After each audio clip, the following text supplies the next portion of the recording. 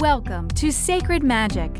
Violet is on a quest to bring sacredness back into our everyday experiences.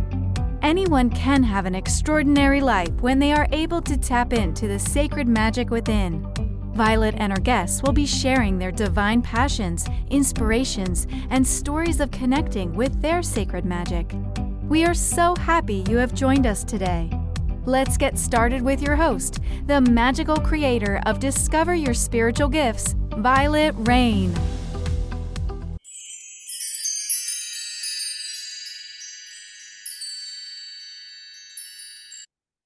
Hi, everyone. Welcome to Sacred Magic. I'm your host, Violet Rain. My guest today is Melanie, Sheree. I think that's beautiful. She's a lifelong medium who teaches highly sensitive souls how to master their sensitivity as their greatest gift. So share with us your story. Who are you? How did you get to doing what you do today? Well, it all started when I was born. I'm just kidding. I love don't that. go that far back, but I think that my very first memories as a child are of being highly sensitive, and a lot of my experiences were that of,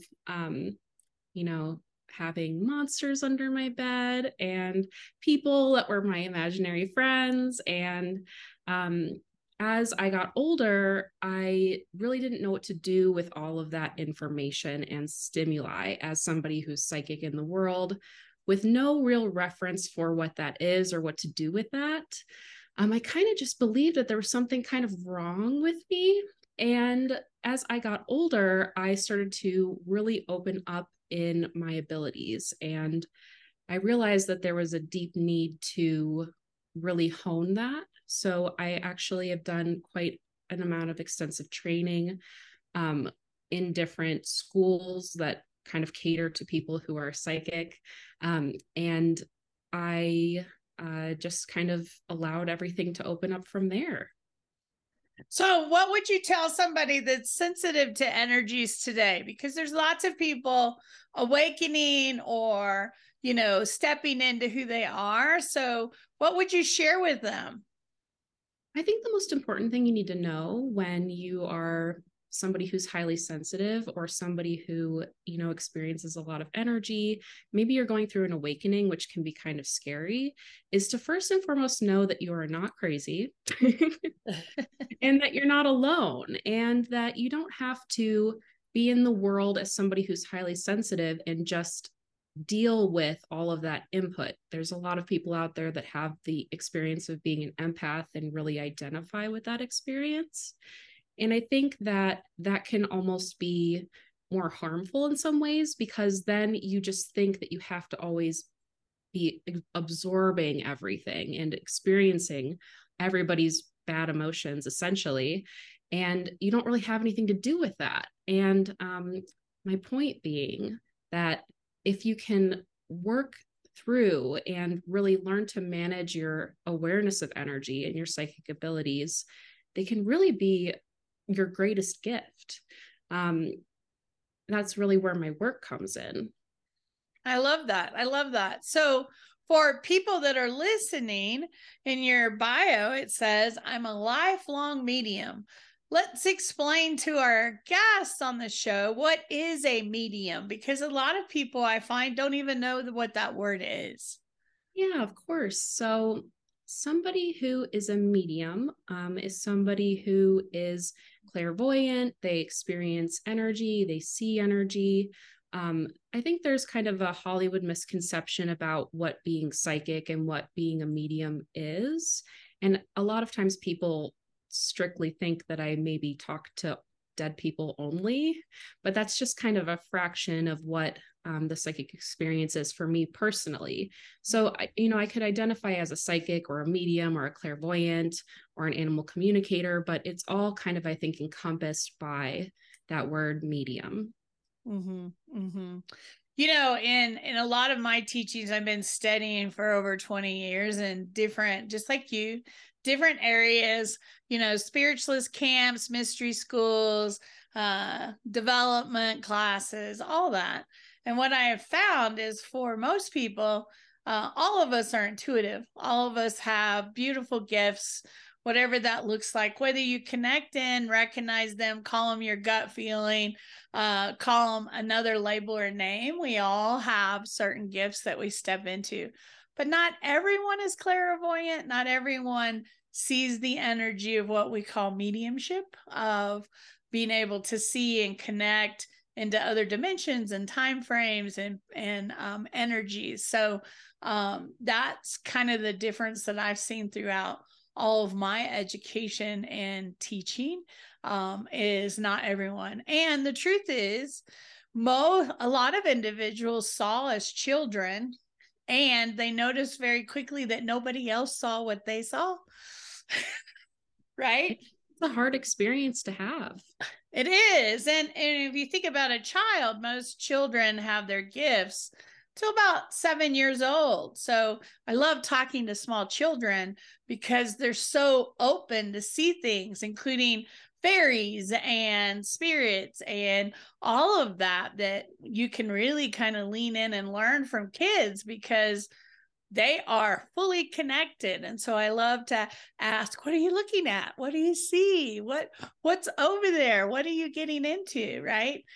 And when they figure out the other kids don't see what they see, and mom and dad's asking strange questions, like you can tell they don't see what they see, right? We shut all that down. We close it down. I think that is what happens. And I don't really necessarily agree that some people don't have the ability, that the clairvoyant ability, because I think that when you work energy and kind of heal that ability and heal that wounding around, childhood and kind of being shut down in the sixth chakra, third eye area. There's so many people that come to me where they're feeling a lot or they're noticing a lot of sensations. And all of a sudden, as we begin to work together, that, kind of sixth sense opens up. I almost think that, a lot of our abilities are inherent, our ability to heal energy, our ability to see energy. And as we kind of grow into the world, they kind of get a little more shut down, or there's, an energetic block or some type of thing that comes in that really invalidates your ability to see. So there's been quite a few people that I've worked with that didn't think that they could get to that point, but we started working some energy and all of a sudden they're like, oh my God, I'm seeing stuff. It's true. It's true. But you also have people that want it so bad that want and desire, I want to do what you do. Well, it is a journey. It takes time. And it takes trust, and it takes working the energy. And I don't think it can be forced. I think we all come in with one or two gifts personally that are stronger than all the others. And if you lean into those, the other ones will open, but it's not a forced book, because I've seen too many people try to force it, and you can't force it. And then a year or two later, they're tapping in, but it took them leaning into what they already had and really developing those senses and heightening that to open up the rest of those gifts. So I don't think you naturally, everybody comes in seeing, but I do think children have some really unique gifts of knowing, seeing, understanding that we lose along the way. I also personally found that if we keep shutting our gifts down, they become harder and harder to open. So a lot of people with children had gifts, they shut them down, and then they get to adults and they start playing in this energy and they open them up, and then they get scared again and they shut them down. Each time you do that, it gets a little bit more difficult to tap in and get open, because spirit doesn't want to scare you. They don't want to frighten you. And when we get frightened and shut and cap off our gifts, it takes a little while to open all those back up again. So that's, at least in my personal experience, that's what I have found. So I always tell people, you're asking for this, right? And then you see something when you're half asleep, and it terrifies you and gets you scared because something just walked across the room and you're half awake, half asleep. And you're like, oh my God, oh my God, oh my God, oh my God. And you shut it down. right? It's about going back in and going, okay, it's a human experience. I got this. I definitely had that experience more than once. Right? Right? I think that's a natural reaction sometimes, but it's about going back and saying, okay, guys, I'm sorry, but can we do this like when I'm a little bit more prepared? I would really like to be able to lean in, right? Well, right. It can be overwhelming and scary for people. And there's a couple differences that I've noticed. Some people are on 24/7, and some people can turn it on and turn it off. I've always been lucky myself that I can turn it on and turn it off. Mine is not on 24/7, but I have had friends and worked with people that they're on 24/7, and working with them to figure out how to set boundaries and expectations so that they can sleep of a night. And that may sound funny, but spirit is up all night long. They don't sleep. And so they can keep you up all night long. So you got to learn those healthy boundaries too at some point. Absolutely. And it's so tough when you all of a sudden have an awakening and you're on 24/7 and you just are constantly getting that information or that communication or those feelings, things you're seeing all the time. It can just be really overwhelming. Well, and you got to think about it. Spirit has some human tendencies. They get really excited when you can hear them, when you can see them, when you know that they're there, and their excitement, you understand that they don't have a need to eat, sleep, rest. They're going, right? And so they're like, come on, Melanie, go with us today. Mm-hmm. I can't tell you how many times I've gone to go to sleep, and as I'm going to sleep, there's somebody speaking in a foreign language and they're talking, and I'm like, I don't speak French. I don't speak Italian. And I'm falling asleep. And as I'm falling asleep, I can hear the conversation. And I'm like, you guys are going to have to come back with a translator. Because I don't know what's going on here, but I'm trying to go to bed. I really need rest. If you people would just know, I need to sleep. I need to have rest. So talk about your neurodivergence and the connections for being. Yeah. So one of the things that I find really exciting about the world of the, kind of medical industry, which is not exciting at all in any way, is that they have this terminology that is called neurodivergence. And once I discovered this terminology, I started to be able to kind of draw lines between the experience of being intuitive, empathic, psychic, and also being neurodivergent. And so neurodivergence, kind of in a nutshell, is having a range of different experiences, such as, having ADHD, being distracted, being hypersensitive to sound, smells, textures, and other people's emotional states, hyperfocus, demand avoidance, executive dysfunction, emotional dysregulation, social burnout, food aversions, not really realizing when you're hungry. There's so many different little pieces that, as you kind of look at the spectrum of neurodivergence, you can see that there's really a correlation between being intuitive, empathic, or psychic.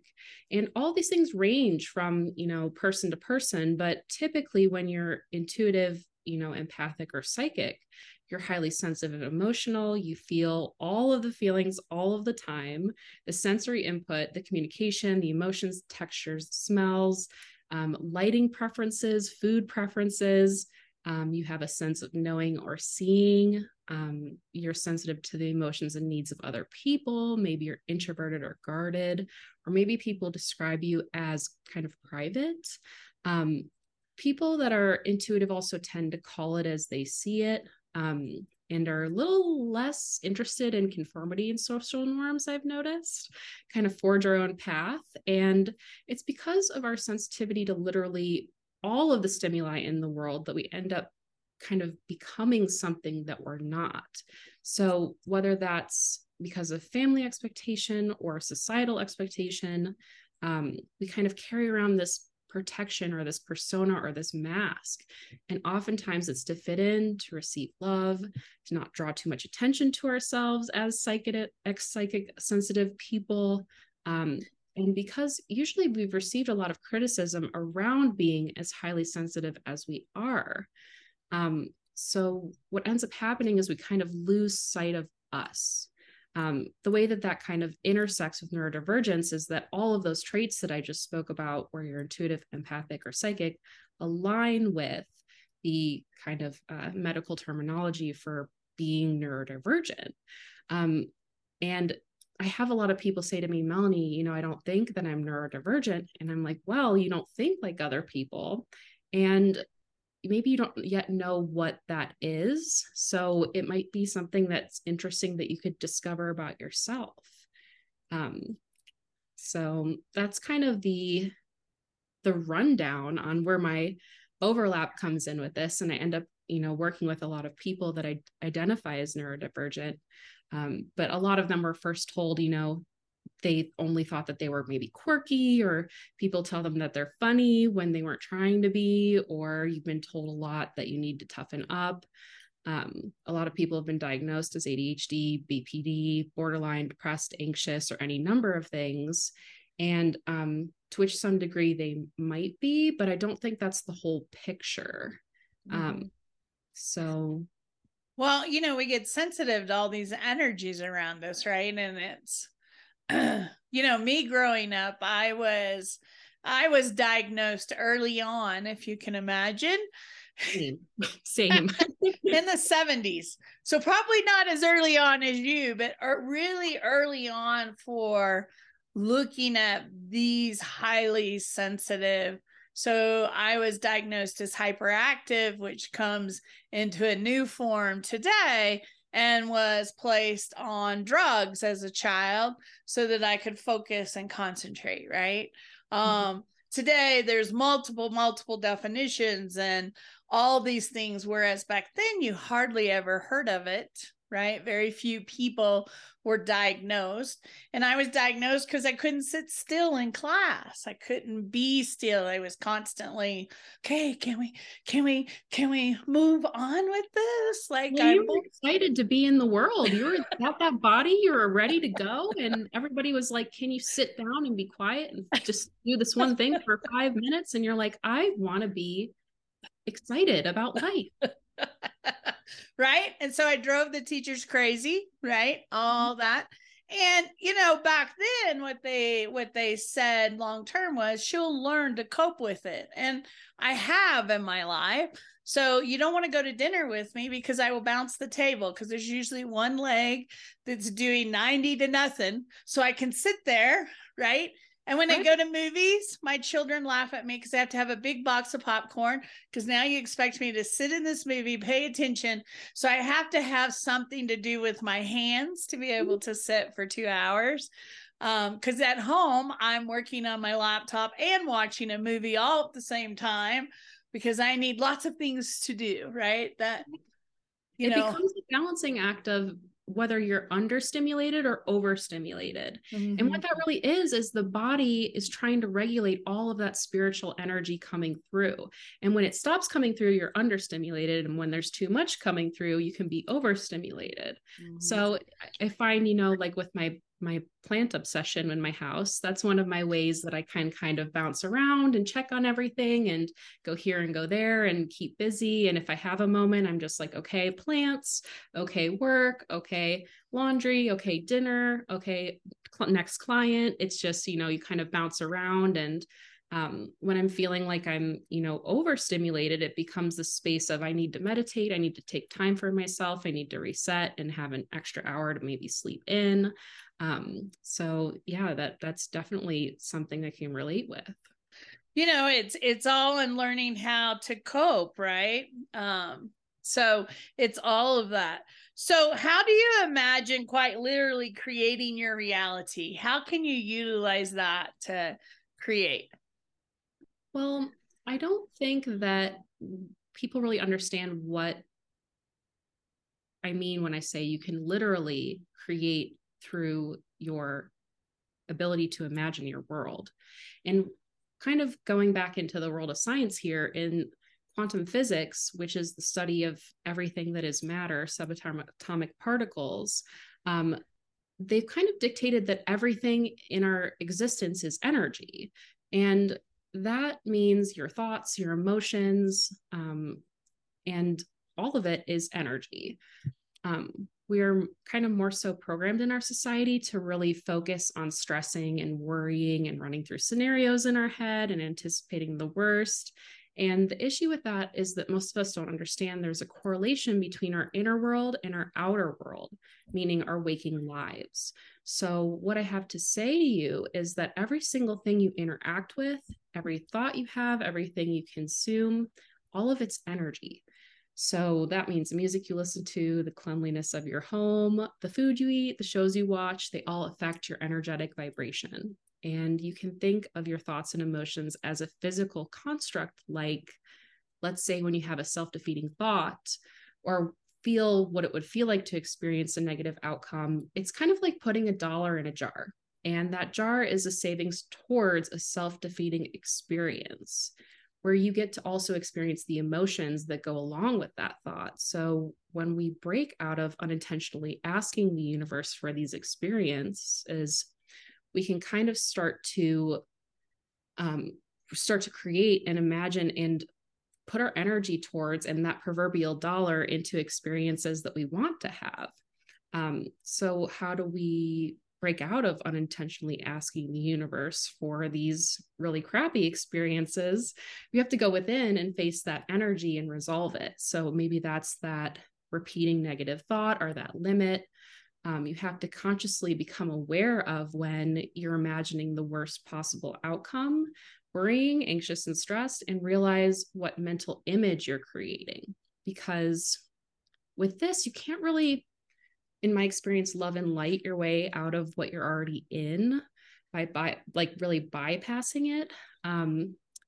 It's not going to get to the root of why you keep putting energy into things you don't want. So I think many of us want kind of the diet miracle pill or the one fix answer. And with deep healing and energy work, oftentimes there isn't any way out but through. Which is why something like a vision board is so powerful. It creates not only an image, but a physical representation of what you're wanting to create and put your energy towards. Sitting in meditation is really powerful because you can sit down and really visualize what you want to create. And it's something that I think we don't really understand the depth and power of. I love that. I love that. So share with us a little bit about what you offer with clients. What do you have an offer? Like if somebody wanted to work with you and learn more, share with us a little bit about some of the things you offer. Yeah, so I am a psychic, so I do readings and healings. I do channeled healings. I do animal communication and healing, kind of, the core questions that people tend to ask for love, career, finances, business, home, next steps. And I look at all of those things, but I think my, strongest point is in kind of the healing realm. So I do a lot of channeled healing, and I work with clients one-on-one in mentorship. So a lot of my clients tend to be spiritual business owners, entrepreneurs, or people that are going through kind of simultaneous spiritual awakening. And we work one-on-one to kind of sometimes work through the energy around what the experience is. And sometimes it's to help them create something new with their energy. So it's a lot of one-on-one personal development in a mentorship space. I love that. So are these offered online? Yes, all of my offerings are remote currently. I have clients everywhere. And I'm doing it through Zoom. So yeah, all of my sessions are online currently. Awesome. Awesome. Well, we are providing the website and information where you can tap in, check out more about Melanie. It's exciting. I'm in Denver and she's in Boulder. So we're really close neighbors. Probably not like next door neighbors, but really close neighbors. So it's awesome to get to meet with you and chat with you today. Well, it was nice to get to meet with you as well. Yeah. What an awesome conversation. I hope that you'll check out some of our shows and subscribe and follow us on all of our social media channels. And hopefully we get to see you in person at Discover Your Spiritual Gifts in Littleton, Colorado. Have a great day, and thanks for watching or listening. Are you seeking an online spiritual education resource? Do you crave to know more about various topics of spirituality? Discover Your Spiritual Gifts Academy offers a wide variety of programs, including Crystal Alchemy, Tarot, The Journey of the Fool, Akashic Record Reading Certification, and much more. These online courses allow you to learn on your schedule and at your own pace. You can find out more at www.discoveryourspiritualgifts.academy. Thank you for joining us. To find out more about Violet, head over to discoveryourspiritualgifts.com. You can also send a personal message to Violet through email, violet@discoveryourspiritualgifts.com. If you love this show, subscribe to our podcast on Apple Podcasts, Google Podcasts, or Spotify. Until next time, remember, we are all meant to have abundant and joyful lives. We hope to see you soon at Discover Your Spiritual Gifts.